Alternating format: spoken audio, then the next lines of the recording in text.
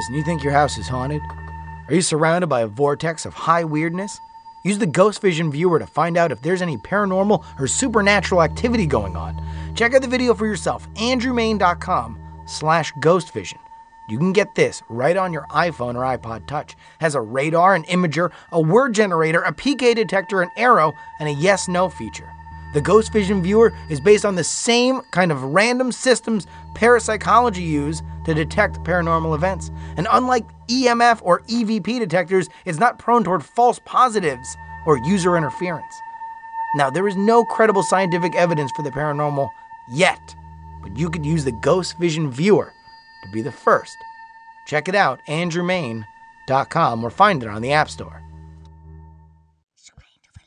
Bandwidth for the Weird Things podcast provided by WiredTree. For sites of any size and world-class customer service, head on over to wiredtree.com.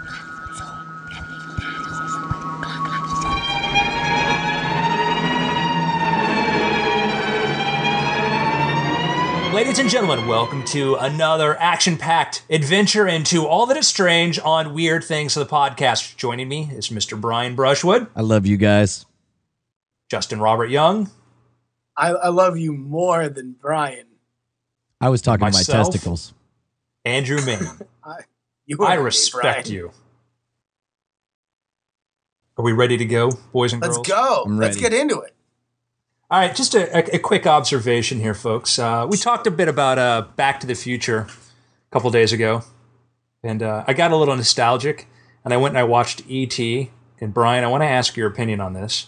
A lot of talk about ETs, extraterrestrials, etc. There was just a discussion with like Matt Ridley and Richard Dawkins about what would ET look like, what would an alien look like. And I watched ET on DVD, rented it from Netflix, popped it in, watched the movie, and responded appropriately, enjoyed it, thought I was really glad to see him, make his way home. Then I clicked over to the special features, and I had to go check to see when his DVD came out, because I wanted to find out when these special features came on there, because one of the special features they had was a E.T. interactive tour of the solar system. Okay, go on. You with me? Was Pluto a planet? Is that where this is headed? Brian, you're a smarter man than I, because I didn't even get that far. I go in there and I click in there, and there's an image, and it shows all the planets all improbably grouped together. And I'm like, all right. So I go click on Jupiter, okay? And I hear this voice. It's Jupiter is a gas planet. What is this? It was like in the movie E.T., he never says more than 3 or 4 words, right? The extra feature on this DVD was basically somebody had the brilliant idea that, you know what the problem is with education in this country? We don't have... It's taught by native speakers of English. Not even natives of Earth. So it's E.T. explaining the planets, just reading these like Wikipedia facts or something like, wait, and I'm like, it may sound like I'm doing a horrible E.T., but that was pretty much the level of E.T. I'm like, you know what they should have done? They should have had Neil Diamond do it. Turn on your heart lights. It would have been cool. Let it shine wherever you go. It was like, it's like the guys who were making the DVD were just walking down some Santa Monica Boulevard and they saw some homeless guy with a cup. He's like, give me some change. And they didn't even check his facts on Wikipedia. He sounds like either Tom Waits or Louis Armstrong, but either way, like music should accompany immediately after he's done talking. Back to my Neil Diamond theory, dude. It would have been better that way, but all I'm saying is like I stopped it. I couldn't answer the Pluto question because I was so disturbed because it's like E.T. giving these random facts, and I'm thinking like somebody had this brilliant idea, like that's what educational television needs is we need to get all these aliens with really broken English skills. Like I say that's what we need to do with public education. We need to take this even farther. Calculus works this way. It's like, and that was like Yoda was cool to a point. Yoda was really cool to a point, but then it's like in some of the prequels where he just kept talking and talking, and you're like, shut up. Around him a perimeter formed. Yeah. Goes, this thing that is the subject will be put at a position awkward for the sentence. Do you understand? Go on too long. So I like to imagine with the ET thing, it was the same guy who's been making decisions on that franchise since the terrible video game that was famously the biggest flop in history. So it's like he gets fired for that, and then they're doing the specials. It's like, you know what we should bring back? Joe. He was a real nice guy. A lot of ideas. Bring him back. And he's like, oh, here's what we do for the special features, guys. E.T. narrates The Guide to the Galaxy. Oh, good idea, Joe. Good idea. Yeah. So, and then we have the E.T. tampon. We'll try the narration. So it was frightening, and I realized something. It's notice how like the more intelligent the alien is, the less able they are to communicate in English. Wait, did you intentionally have really poor grammar when you said that? Because to make yourself smarter? Is that what that was? No. Did you ever notice that people talk dumb? Just answer the question. I think this is how Andrew reveals that he is in fact a space alien. I'm still waiting for the scenario here. All I know is we're starting with E.T. and we're talking about the Wikipedia. Right. It's not always scenarios. Sometimes it's real. Okay. In this case. So this is real life. As a guy, understand, for a guy that lives his life just absorbed in science fiction and just in love with just everything, the potential for it, to all of a sudden just be starkly faced with how poorly that could come across. Could we think of some other horrific ideas to how to mix science fiction with education? The Weird Things podcast. Okay, there you go. Little English town in the countryside, pastoral meadows, and people who have known each other forever. What do you think of when I just said all that stuff? For me, that one of them committed a grisly murder, and they're all in on it. All of them! That's not what this show's about. It's called The Village Swanson. You can find it at thevillageswanson.com or Village Swanson on Twitter. It's a comedy show put on by Weird Things listeners, and it's really funny. The trailer's up there. I laugh. Check it out, thevillageswanson.com. Gentlemen, Brian, I want you to imagine 1957. The Red Scare. You're an Air Force pilot. Hula hoops. Okay. You got a cool name. You're like Lieutenant. Cigarettes. Separate water fountains. All right. Movie star looks, rugged, good-looking guy. You're flying somewhere out towards Arizona. In my own, I'm in a military craft, obviously. You're in a plane, yes. Yeah. Yes, you're an Air Force plane. Okay. And I'm driving it. All right. Plane goes missing. So what? Wait, so I'm just floating in the air, or we're gonna jump ahead here, okay? We're using some filmic sort of storytelling technique. Now this is like the last thing that anybody hears is a radio transmission. This is me, Pilot Brian Brushwood, driving my plane to Arizona. There you go. You're flying. Okay. You're gone. Plane is gone. 54 days later, you come hobbling into the back country, some national park near Fresno. They've already pronounced you dead. So this is okay. So I was over Arizona, and then we're talking hundreds and hundreds of miles away in Fresno. I come shambling in. You come shambling in. Okay. Now understand, you've been gone 2 months. Do I look shaggy? Oh yeah. You're bearded. You're filthy. Clothes are hanging off of you. I mean, you just look like a man. Oh yeah, exactly. Broken man. What kind of aftershave do I have? Is it a manly aftershave? Go ahead, sniff closer. Tell me what you think. So you're all messed up, okay? And you're like, yeah, my plane crashed. All right, now, should people buy this story? I mean, can I point to the wreckage? Surely there'd be like, well, here's where my plane crashed. See this wing? Yeah, I mean, this was my plane's wing. Why would you ask Brian that question? I mean, he obviously believes he crashed the plane. I'm asking. Brian expects people to believe him. Well, I don't see why they wouldn't believe me. I mean, I'm alive. I'm here. I mean, I guess maybe I could have like landed in Las Vegas, gone on a bender, and then been like, plane that I may have sold to the Russians? That crashed. 1957, totally Brian. That's the thing, is you guys say, here's the wreckage, but there's no plane. What?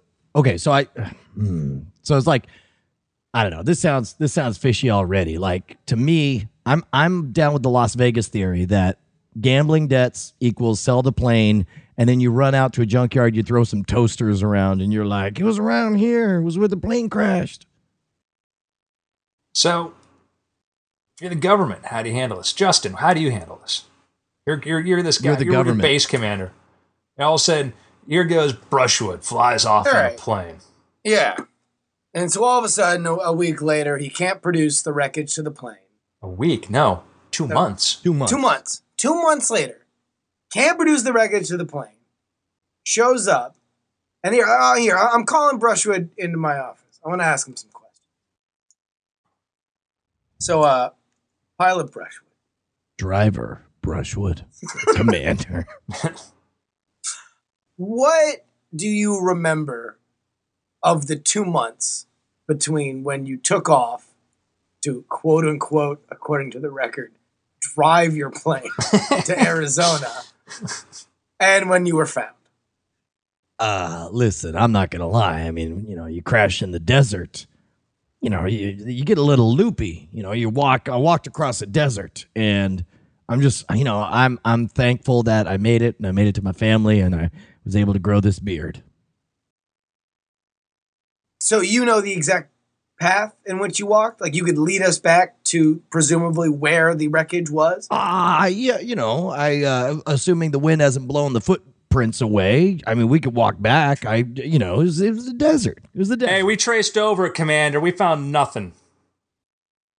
So, 2 months, you're gone. You don't see anybody, but yet you survive. Because if you were out there in a desolate area with a crashed craft, you would either be dead or you would run into somebody within 2 months. It's 1957. Wouldn't it stand to reason? Would what stand to reason? That you would either, one of two things would happen. You'd run into somebody or you'd die. If it was so desolate that you couldn't find anybody, you'd be dead. Or you. So here the problem here. Driver Brushwood. We're taking away your lieutenant title. Here's the little fact behind this, okay? Air Force Lieutenant David Steves, 1957, May 9th, piloting a T-33 training jet, took off from Hamilton Air Force Base near San Francisco on a flight to Arizona. Then vanished. No sign of him at all. Gone. Days went by. Weeks went by. They flew over, traced the path. Nothing. At that point, they're like, guy's dead. Got to be dead. If he's not dead, worst case scenarios, he flew to Mexico, sold the plane to the Russians. All right? All right, but this is a training plane. I mean, the tactical value is not so great, I would imagine. No, I don't know. I mean, our training planes are often just a T-33. Like, at that point, there's probably a lot of stuff and materials on that the Russians would want. I mean, again, it was new then. Jet technology was still pretty good. The power plants and stuff like on there could be very useful to the Russians. Okay. If I'm going to go to Comrade Maine and say, hey, buddy, I got a training plane. You want to buy it? Like, what is he going to say? No? Well, yeah, but I don't know. What are you going to get for it? Look, I mean, I think maybe he's got a drug problem. I think it's you got a drug problem, likely. Brushwood? Why do you call flying driving? Yeah.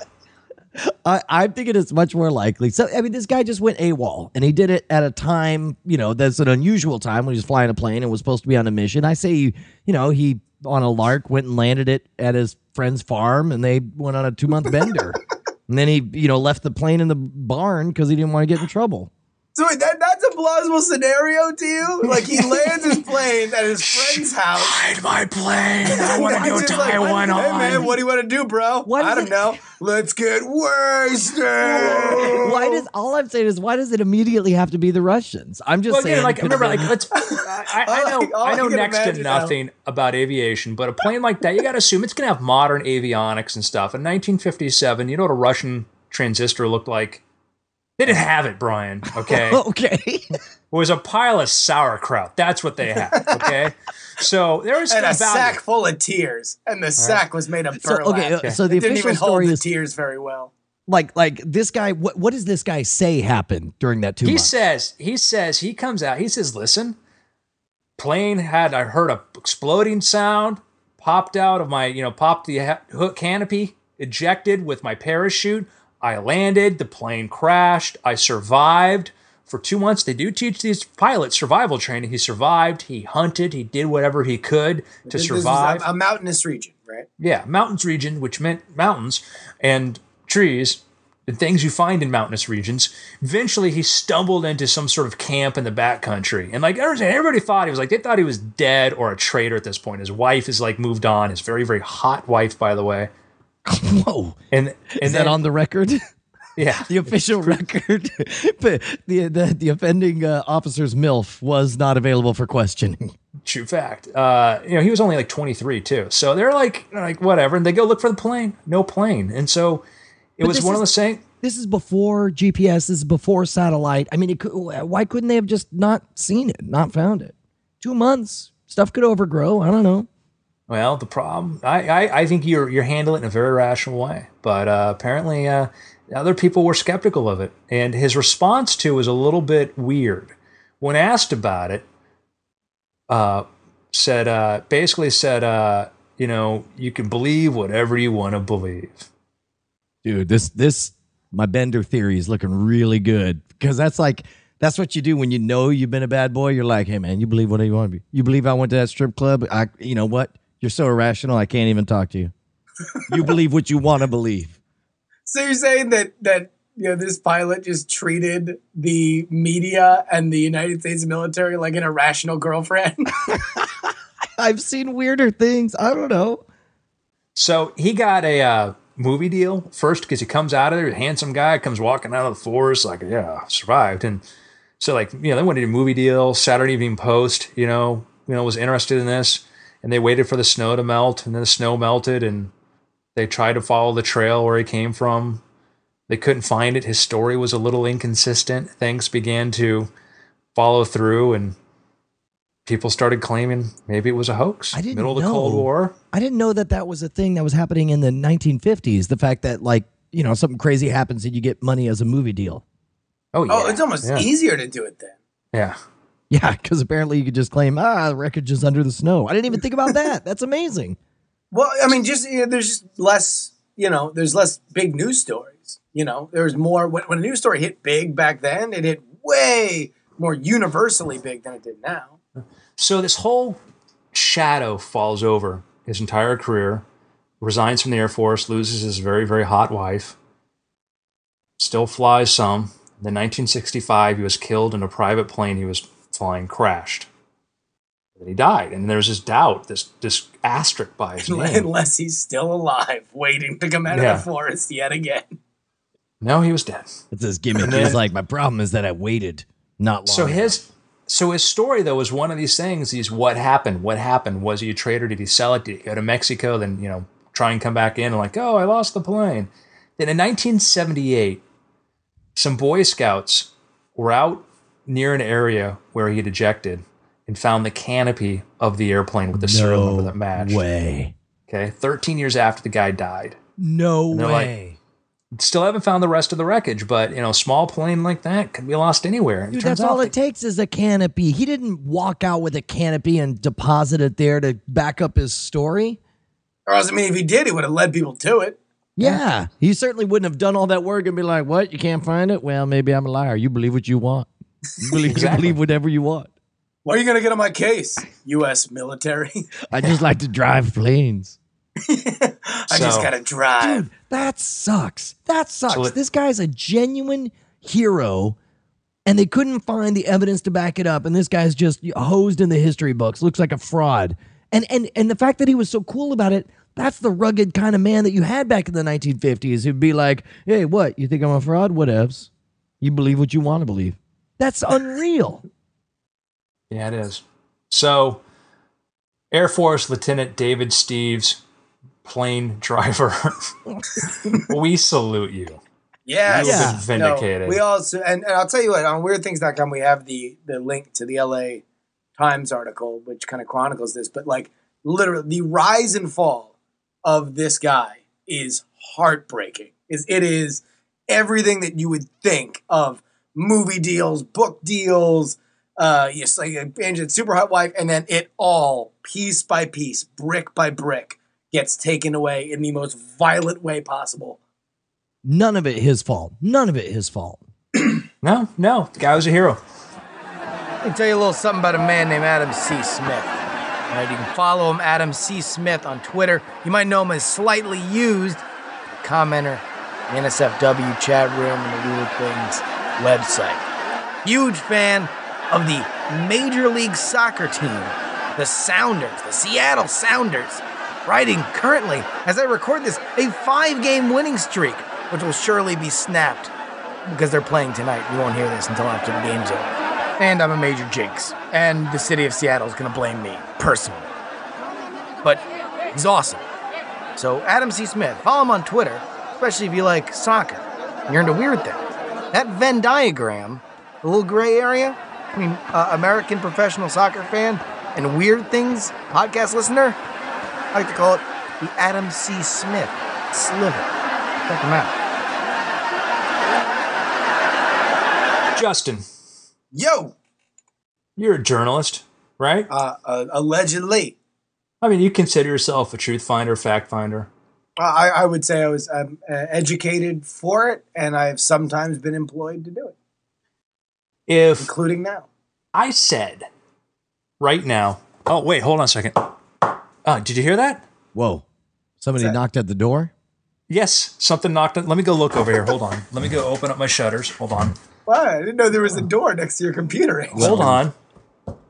By the microphone. Hold on, guys. Give me a second. Oh, my God. You're not going to believe... Hold on. Apparently, guys, you're not going to believe this. Old-timey police came calling. What's up? What's up, Why? Andrew? Why? What is it, Andrew? There is a unicorn at my door. As you may have heard from the knocking, that was a unicorn. What did the unicorn knock with? Delightfully, he used his horn. He used his alicorn. Yeah, of course. Exactly. Duh. His alicorn. Yeah, duh. The alicorn, of course. That's how he knocked on the door. They're that reckless with it? Do you have one? Dude, it's made of unicorn alicorn, which, as we all know, is very strong stuff. All right? Exactly. That's exactly made from children's tears. Justin, do you want to come over and take a look at it? I do. Brian does. Justin, are you going to come over I'll drive and look at down right now. Sure, yeah, no.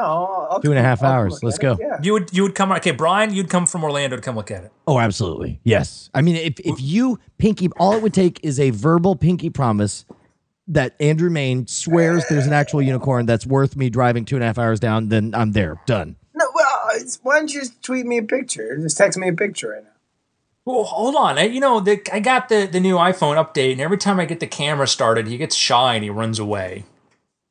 The unicorn's that spry? Okay, well, a bigger animal. Let's send you a photo of a freaking unicorn. Okay, so you come over. You're not going to come over until I give you the picture. Is that what you're saying? No, I'm very curious. I'm excited to see. Brian, my true friend, was willing to drive down from Orlando in the middle of the night to go. He pinky promised that it's worth coming down and that it's an actual unicorn. So sure.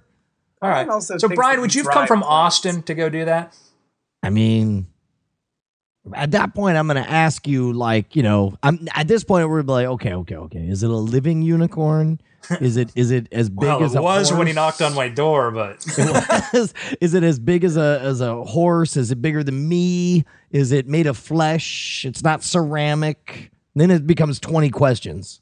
Okay, but you're willing to commit. You have a sliding scale there, all right? Oh yeah, look, yeah, no lie. Not like Justin, who's like, I'm not going to drive the mile until you send me a photo that you can use. No, listen, I'm not saying that I won't, because I probably will drive the mile to come see whatever you have. I like that. I just want to see a picture. I probably will drive the mile to go see the wonder of the universe, the most important scientific discovery ever. Yeah, I probably will. I don't get why this is unreasonable. Why I can't get a picture of your GD unicorn? Is it like a, one of those antelope and you just cut off one of its horns and I'm going to show up and it's just got one horn? You're just going to look at me and shake your head. You're like, look, Brian, see? He's real, Brian. He's real, Brian. You're like, Oh God! And I didn't even bother hiding the other horn. I just sort of shoved it behind like my picnic table or something, or behind It's behind your back the whole time. I'm like, what's behind your back? Nothing. There's Nothing. the saw sitting in the corner. I'm like, Brian, it's a wonder. So Brian's a little bit more forward on this, even though Justin's a journalist who's tracked down. What if I said, listen, guys, last night I was sitting out on my patio for no apparent reason, and I saw a pair of yellow eyes peek over the fence, and I ran up to the fence, and I looked, and I saw this big shape lumbering away. How big? I'd buy it. 7 foot. I mean, I believe you believe that that's what you saw. Sure. So we'd go on a stakeout. You'd help me out. I'd be like, guys, let's do a sleepover and go wait for him to come back. I mean, it depends on what I got on my agenda, my calendar, but maybe, sure. Right. All right. What if I said, hey, I saw, or some friends of mine saw him. Do you want to go look for him? I mean, how much is this friend Justin Robert Young? Because that's going to impact things. See, I would say that, like, at that point, as soon as we start getting farther and farther away from the primary source, the story has to get more interesting. Okay. Like, well, Bigfoot's not going to do it for me. Well, no, because you didn't describe Bigfoot. You described eyes and what looked to you like a gigantic figure walking away. That could be a million different things. It could be a Yeti. You are correct. It could be a unicorn Bigfoot. Unicorn? That's a great band name. So let's have let's say an acquaintance, somebody, actual professor at a university, okay, says, hey, we've got sightings. Do you want to come investigate? Are you coming? I mean, is it a community college or? No, it's a college. It's in a community. Like, I mean, help me out. I need more specifics here. This is too general. Well, I'm saying, would you come help track down Bigfoot with me? It's big. So in all these scenarios you're in, is that what we're being led to believe? Where I'm at? What? In all these scenarios, from you being the primary thing to it being a friend to it being a college. In this scenario, you are in. You're asking for me and Brian. Yeah, I'm in. Okay. I mean, look, if you're in, I'll go along for the ride. I mean, we've certainly done weirder things on the live investigation. Oh yeah. I mean, I'm obviously in, since I've physically made this decision already, and we've streamed it on the internet. What if it was in another country? But we could do a Kickstarter. We could ask our fans or supporters out there. We got a lot of listeners out there. If they're paying for us to go, okay, sure, why not? Yeah, go. Okay, like what if it's in China? Yeah, no. I got nothing. Yeah, no, that'll be fine. What if the Hubei Wildman Research Association in China's Hubei province announced they're recruiting researchers from all around the world to join its team and relaunching the search for Bigfoot creatures in the Shananong forest region? Did you just trick us into committing to go on this horse chase? Come on, there was no trickery. Come on. Lao Baoxing, vice president of the Hubei Wildman Research Association, told Jinhao, China's state-run news agency, that team members must be in good physical health, that's us, between 25 and 45, that's us, and we must be devoted. There'll be a lot of hard work involved. I don't know what that means. When an Asian person tells a white person there's going to be a lot of hard work involved. Yeah, it's like you got to reevaluate the terminology. That's just like, a level of commitment and effort that you have never experienced in your soft Western life is what I'm experiencing. They're planning an expedition, guys. Now the search is going to cost in Bigfoot. That's how it goes. It's going to cost $1.5 million. I don't think we have to bring all of that money, but maybe we should do a Kickstarter thing.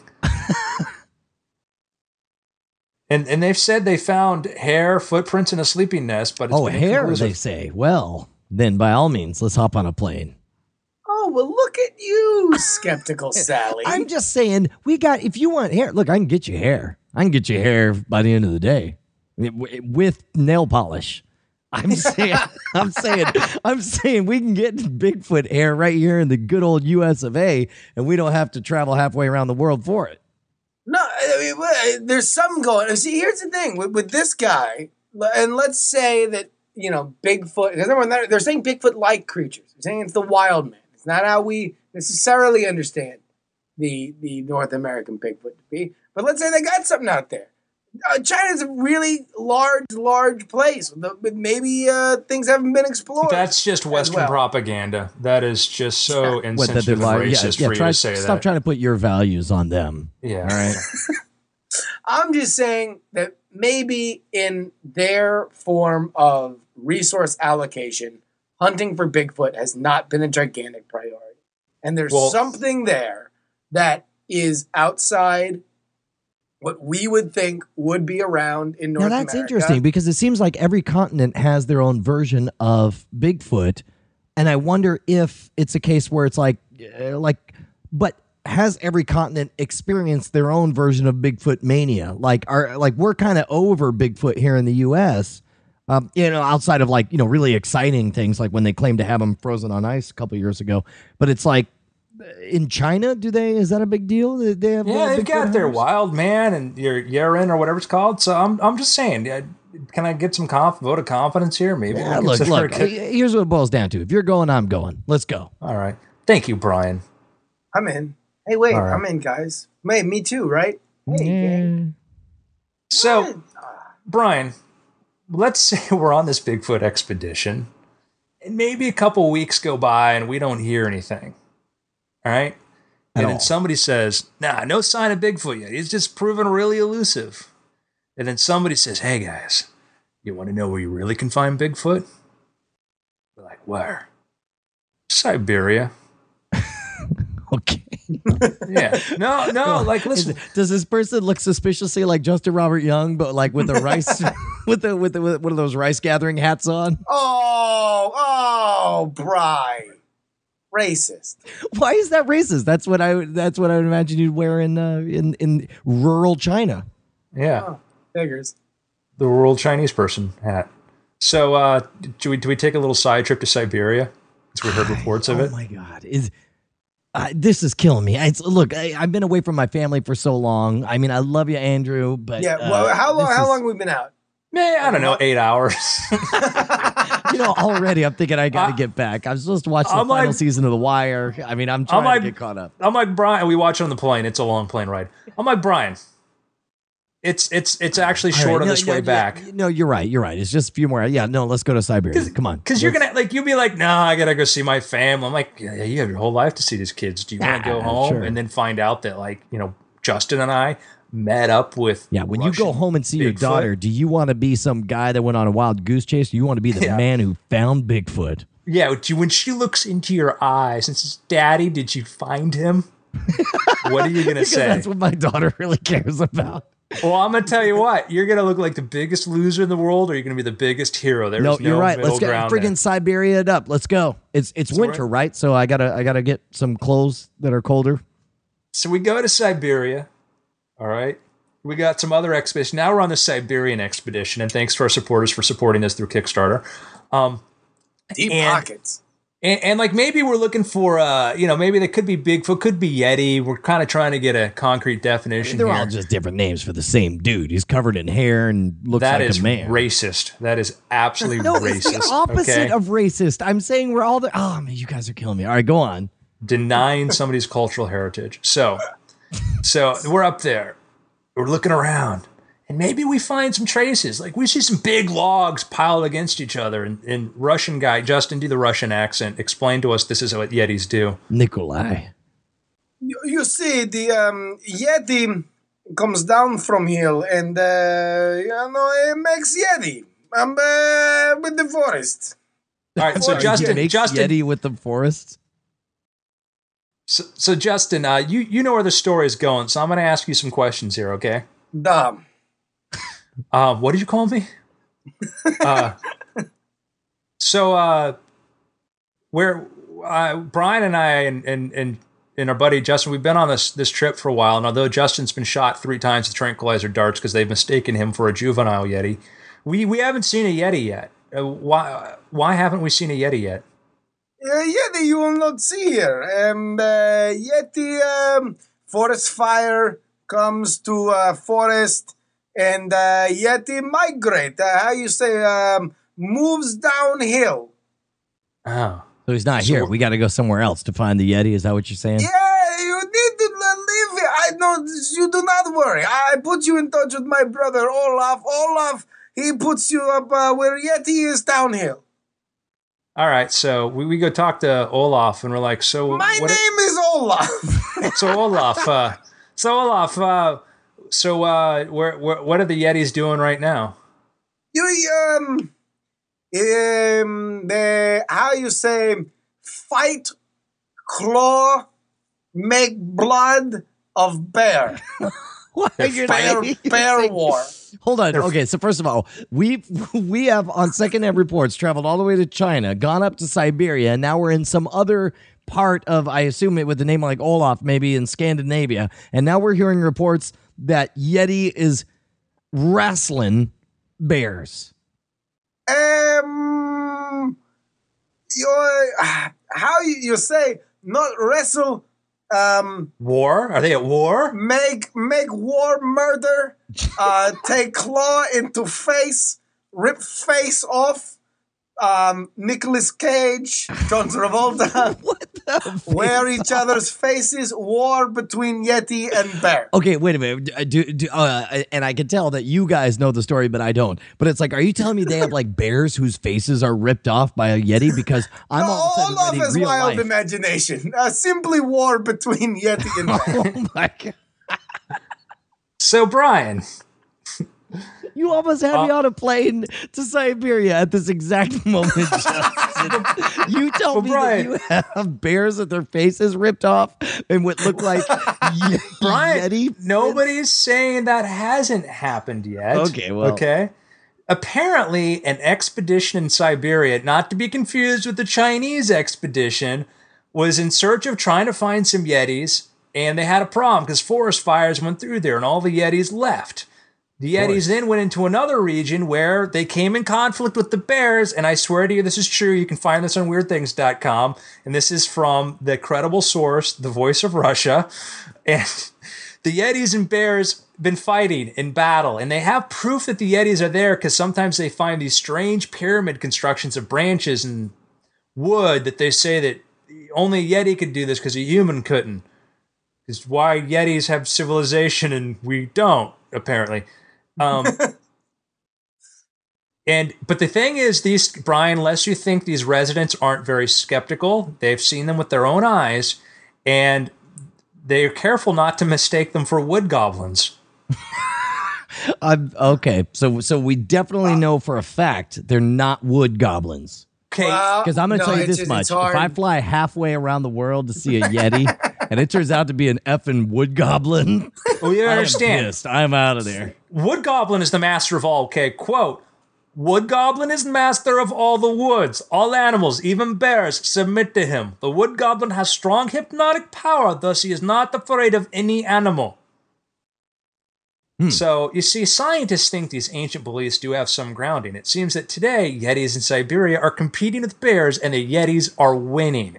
They're obviously, this is by the way, this is AP format, written as fact. They're obviously stronger and have rudimentary intellect. If this war between Yetis and bears continues, there is a risk that bears will not sleep this winter, and because of shortage of food, instead of going to village in search of something to eat. So when they will go to villages, yeah. So when you're saying that when the Yeti will come to the villages and eat your children. No, the bears will come. The Yetis, if the Yetis eat all the bear food. I see. Bears won't sleep. Bears come in a village. So to prevent this, the local authorities there have taken upon themselves to organize bear feeding. See, that's perfect though, because it's like when the bears show up, that's proof that Yeti and bear war is at an all-time high. Well, yeah, but like I said, now they're going to feed the bears human food directly to prevent any tragedy from happening. Well, thank goodness. You got to take a side.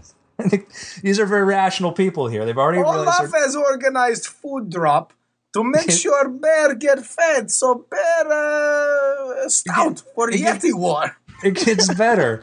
It gets better. This is written as fact. The local residents have already found a common language with the Yetis. They leave candies for them and communicate with them mentally. Yetis are believed to be telepathic.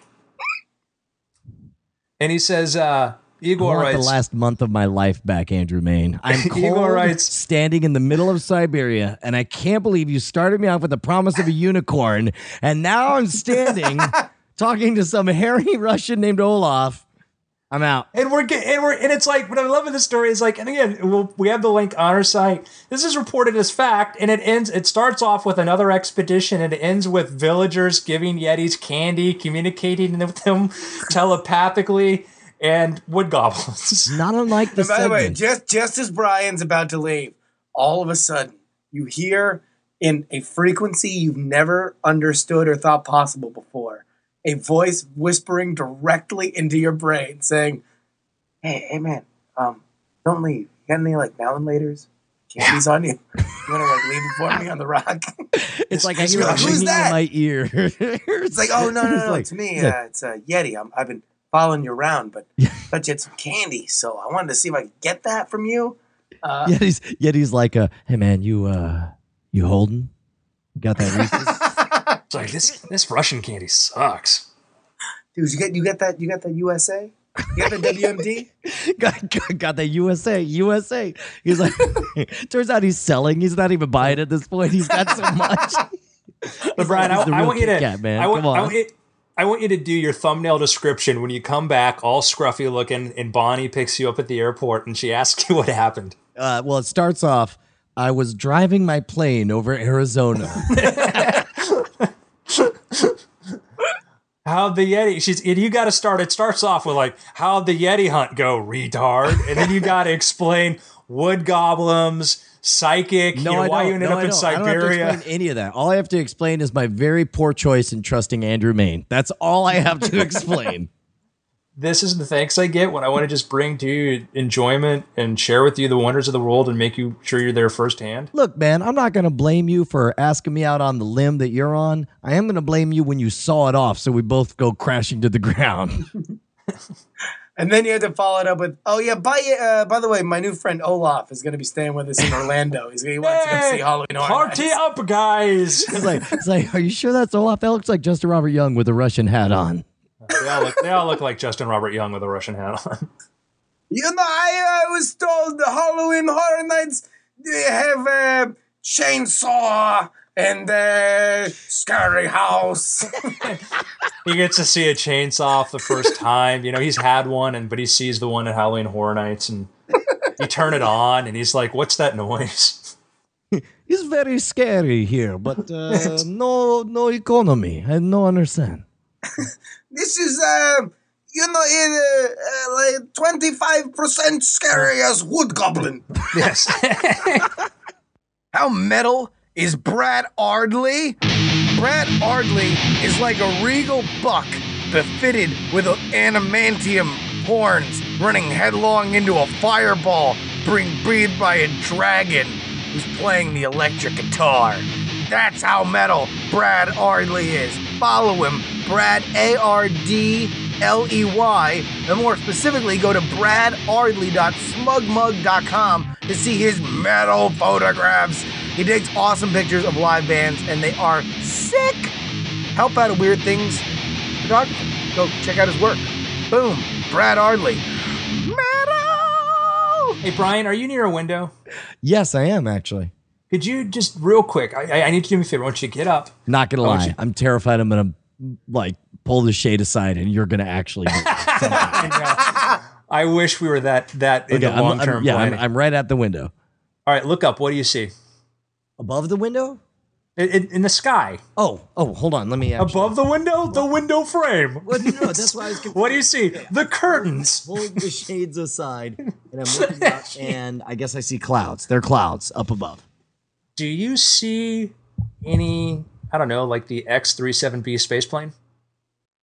No, is it out? Go look again. Go look again. Are you serious? Yes. You want me to actually? I'll walk outside and look up in the sky right now. You want me to do that? Yes, please. Okay. All right. Hold No, on. come on. What? What do you mean? I'll come on. Is that I'll come on? Like yes, trust go out us? there and go look for Okay, it. I'm going right now. Hold on. And then we'll go to Siberia.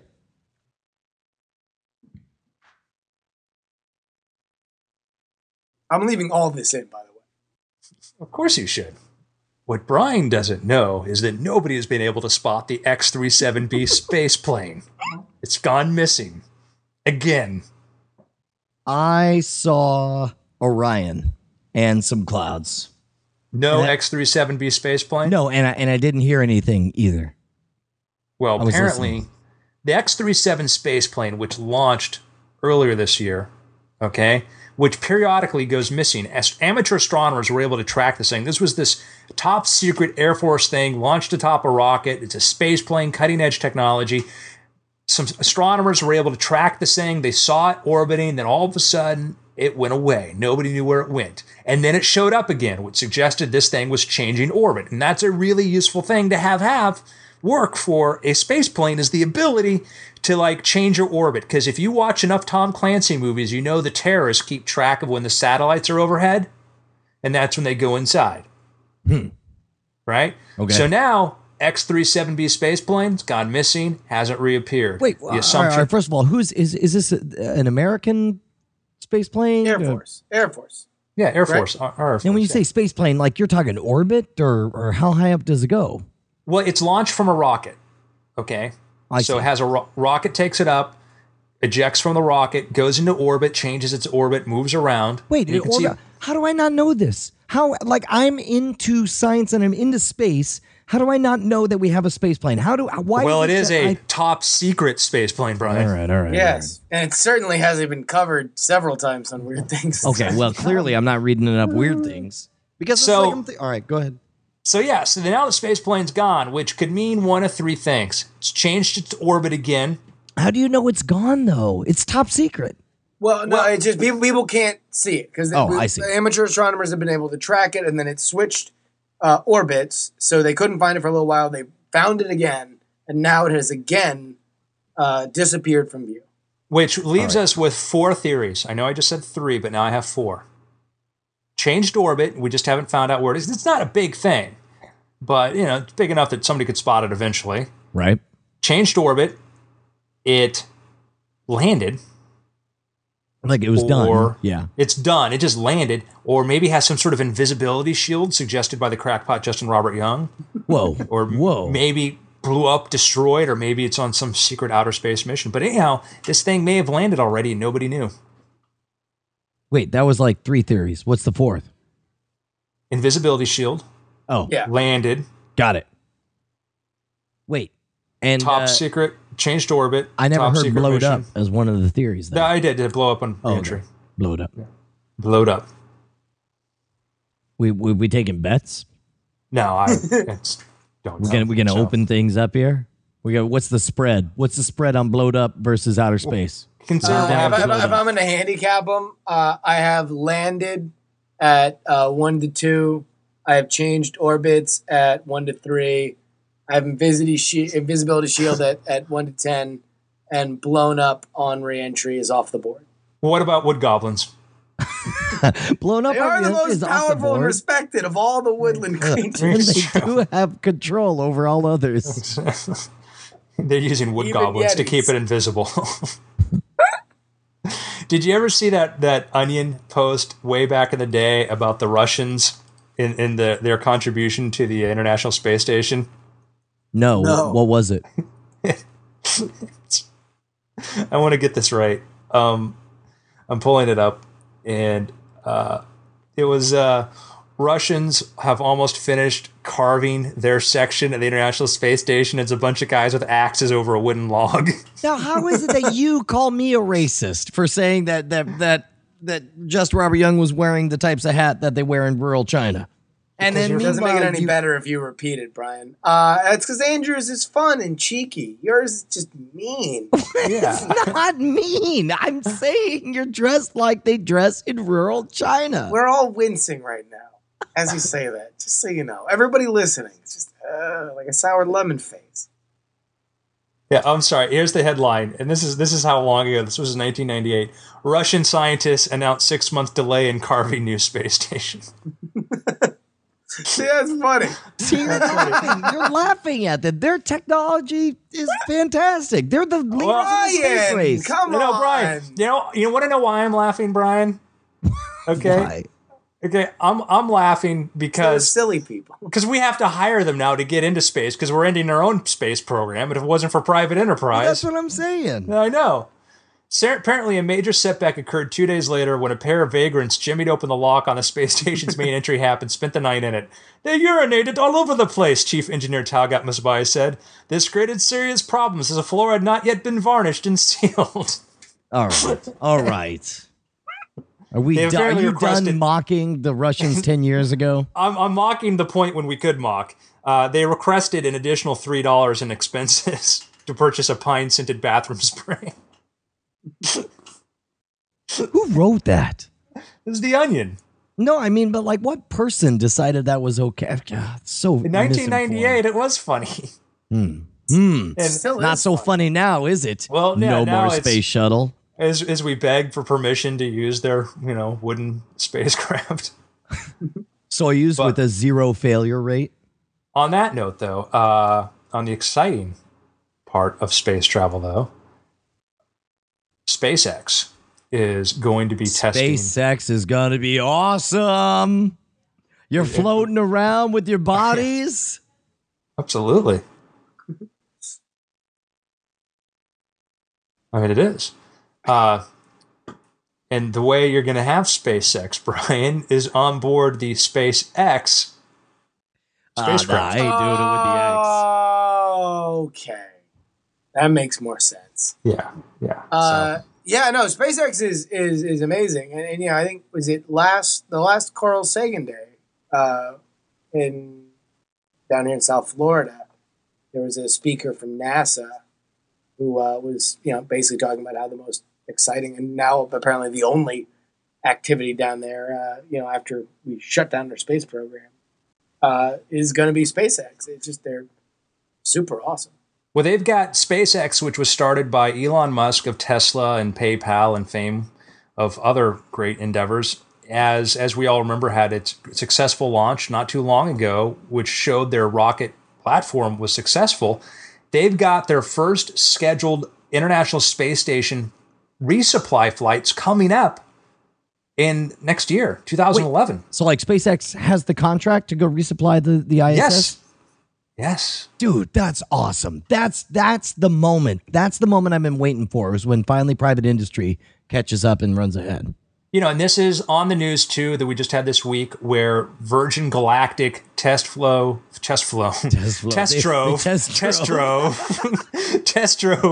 their new Spaceship Two, which is what's going to carry people up into space. And that seems to be on target. And now if you go to SpaceX.com, that's for those of you not Brian Brushwood, SpaceX.com. Floating around. No bed springs. You can see their manifest. And they show you when all the scheduled flights are. Now, one of the things exciting is they got next year, they're doing resupply flights. This is a private company, as Brian's pointed out. I know, it's got to be private when you're up there doing it. Maybe everybody gets to watch the show like Moonraker. So they've got coming up in 2012. In 2012, Bri. Okay. Do you know what's going to happen then? Yeah, the world blows up and we're going to be having SpaceX. And then what happens? I don't know. We run out of oxygen and we say, you want to do it one more time?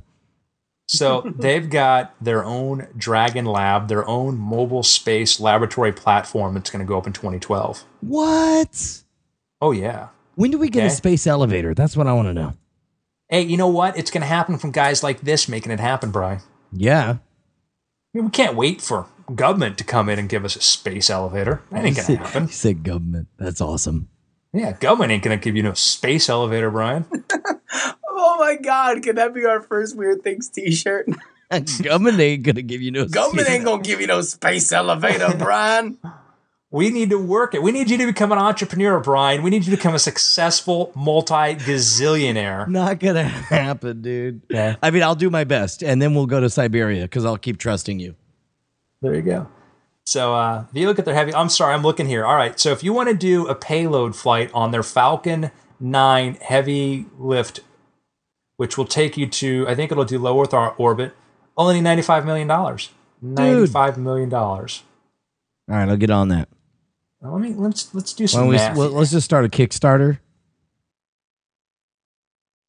Let's try this. If every listener gave us $10,000, we could do it.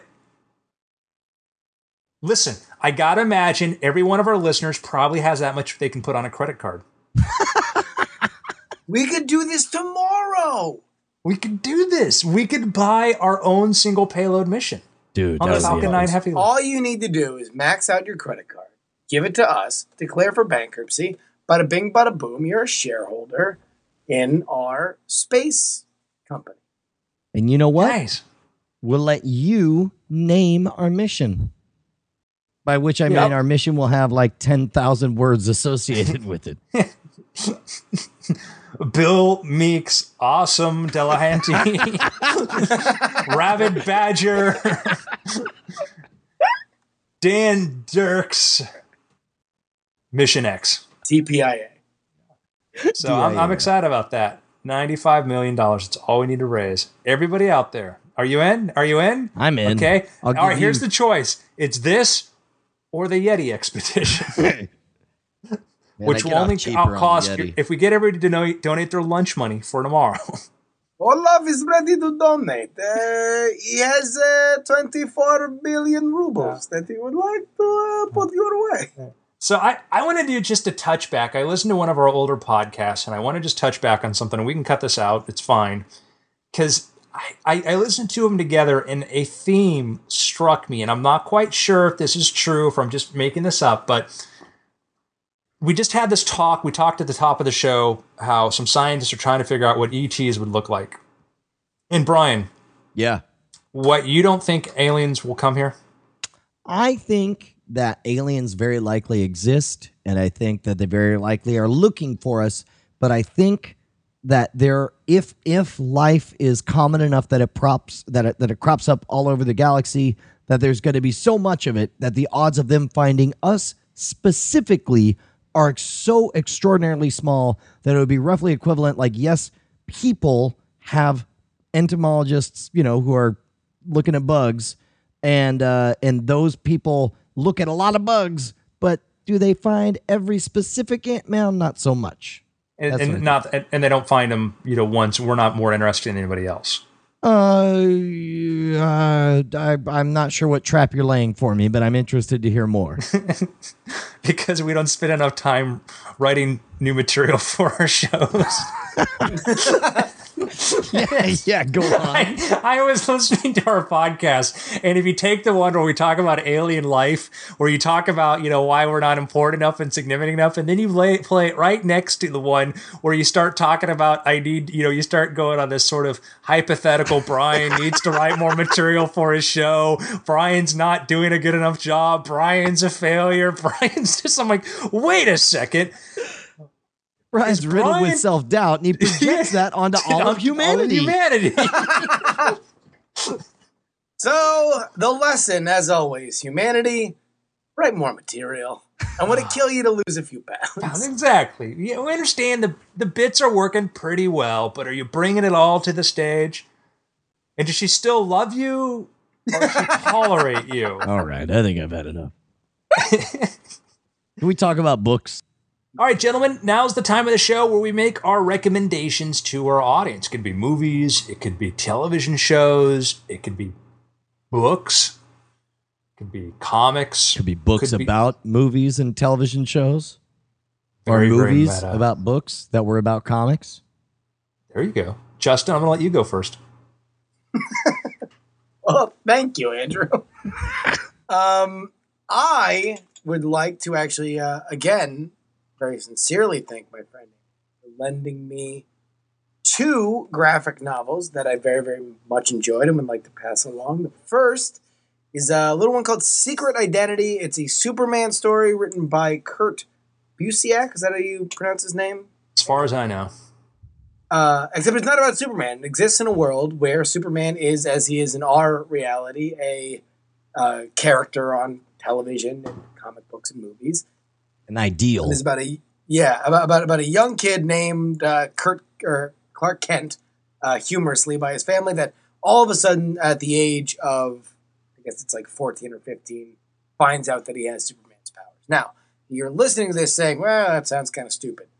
Please read it. It's so awesome and so well done, and does what so many Superman stories that aren't as good as they could be, fail to realize, which is that when you have a character with unlimited powers, the biggest things you have to do is put very, very real problems and limitations that guide the narrative. And this is almost entirely about those problems, and really does a great job of using, what we kind of take for granted as Superman's powers, like, moving so fast people can barely see him, and use them in a very, very, very important, incredible way to the plot. So Kurt Busiek's Secret Identity, and then also, and it's something that I really, really hope to go into a little bit more as I've read more of it, but I'm starting to read Kurt Busiek's Astro City, which I very much am enjoying. But I guess we'll save that maybe for a later pick when I'm a little bit further into the series. There's a little bit of justification you get when some property or some book that you really liked that had a little bit of popularity, and then it starts to increase, and then you find out that it got optioned in a big way to make, a movie, and that happens. So that always feels kind of cool, or you see it get taken somewhere. And that's the case that's happened with Astro City, where it's been optioned for a movie. So I think it would make a much better television series, but I love Astro City. Very, very, very episodic. Yeah, absolutely. So I very much look forward to your assessment of that. I have two picks. One of my pick was actually going to be a Superman pick, and then the other one is not a Superman pick. I will let you gentlemen decide. Oh, I do them both because, Justin did too. Fair enough.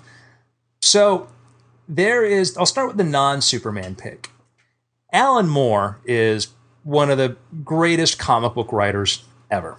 And those who are not familiar with Alan Moore, you're aware of his works. He wrote Watchmen. He wrote V for Vendetta.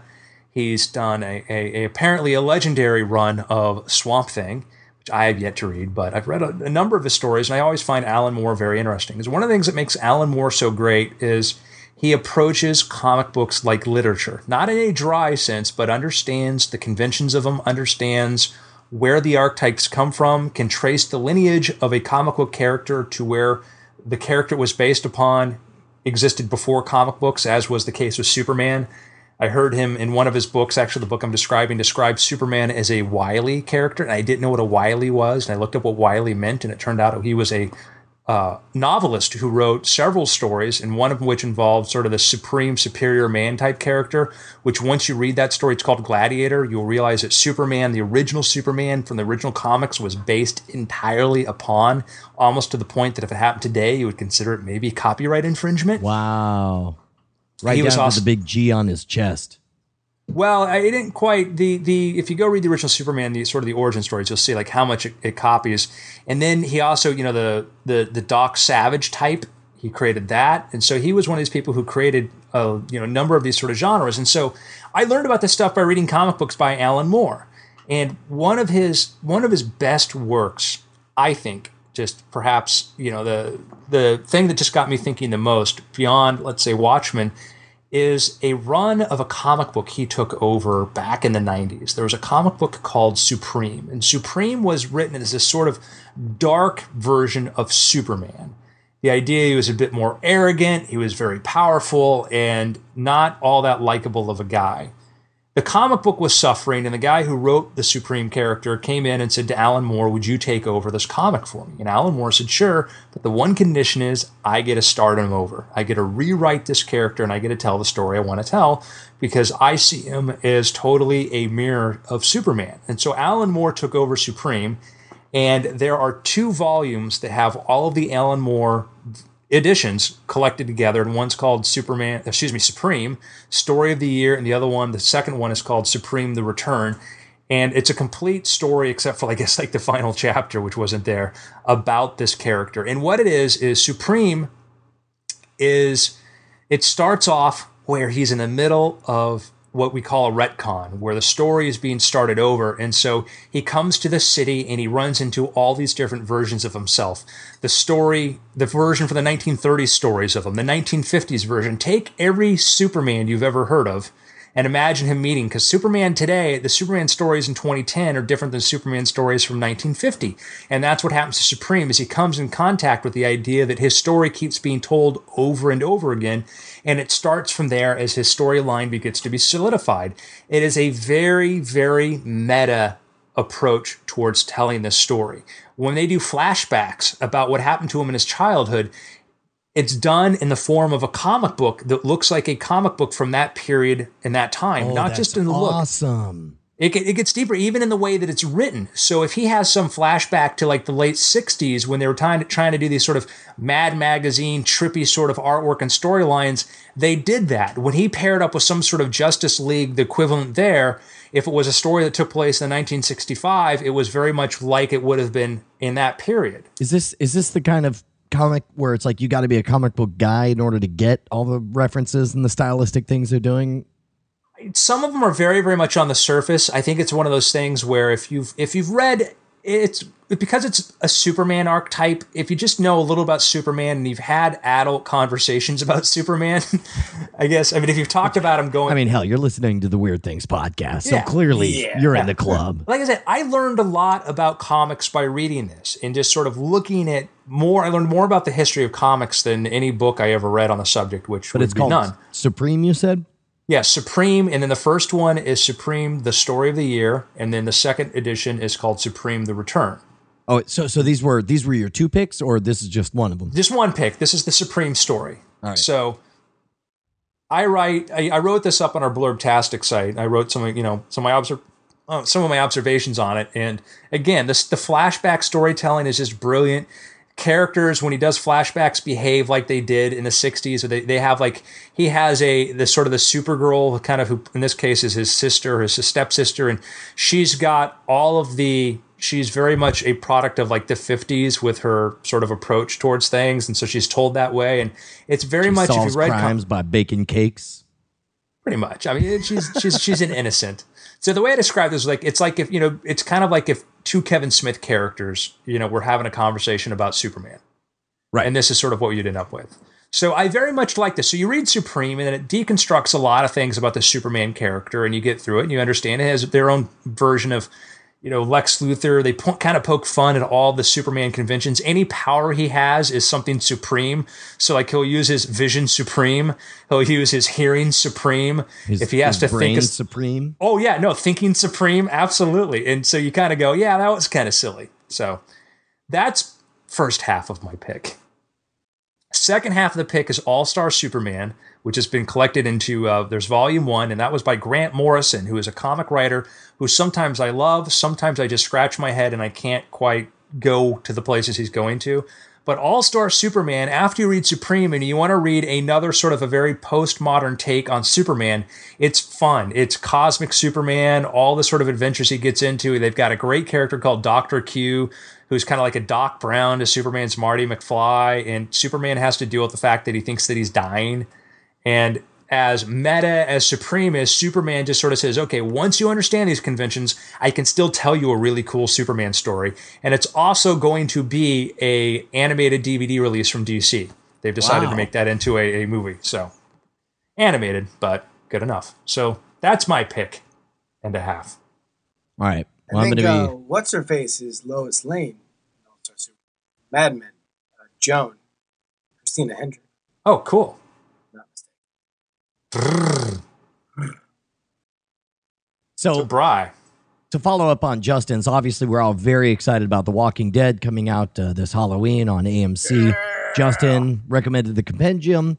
I was going to make my pick World War Z to follow up on that theme. Max Brooks's awesome story or collection of tales, the oral history of the zombie war. That's excellent. But beyond, let's say like Justin, you've read the compendium, or let's say right now you're about to make an impulse buy and you just want to get a bit of a story. It turns out that the first episode, the first issue of The Walking Dead is available absolutely for free to anyone on their iPad right now. If you download the Image application, the Image Comics app, and then the first episode is totally free. After that, episodes are $2 a piece, or you could get the trades for $9.99 each, which I think you save a couple of bucks on doing them that way. But I got to tell you, I never thought I'd say this. Reading comic books on the iPad is superior to the experience of reading actual comic books because you could read it a page at a time, or you can actually go frame by frame where you swipe. And so you don't, like, my eyes they betray me. They jump ahead and they steal, like, oh, something's coming up. I can see. You know, I'm just going, no, don't look, go read this dialogue. Don't look. Well, and was this a problem for you in the locker room when you were? Yeah. It's a problem for me with novels, which is why I love audiobooks so much, is because I'm forced to hear every single word the way it was intended by the writer. And so you could go through it frame by frame, but here's the best part. There are certain frames in The Walking Dead, if you've read it, that are like 2-page spreads. In those frames, it doesn't always show you the entire 2-page spread. It'll show you a section of it with the first bit of dialogue, and then it'll jump over to the other section of it with that bit of dialogue, and then it will pan out and give you the full context of what experienced it. It's amazing. It actually guides your eyes in a way that you couldn't get with the actual comic books. This is a case of technology making the art even better. Can't recommend it enough, especially since the first one is totally free. If you have an iPad, you've got to download the Image app and grab the first Walking Dead and get suckered into it because it's awesome. Boom. Get rookered into it. There you go. You've been rookered. Ladies and gentlemen, this has been the Weird Things Podcast. It's been weird. Would you like a listener shout-out? Or maybe sponsor the podcast? Email weirdthingsmail@gmail.com. The same address where you can make a suggestion or write your own scenario. weirdthingsmail@gmail.com.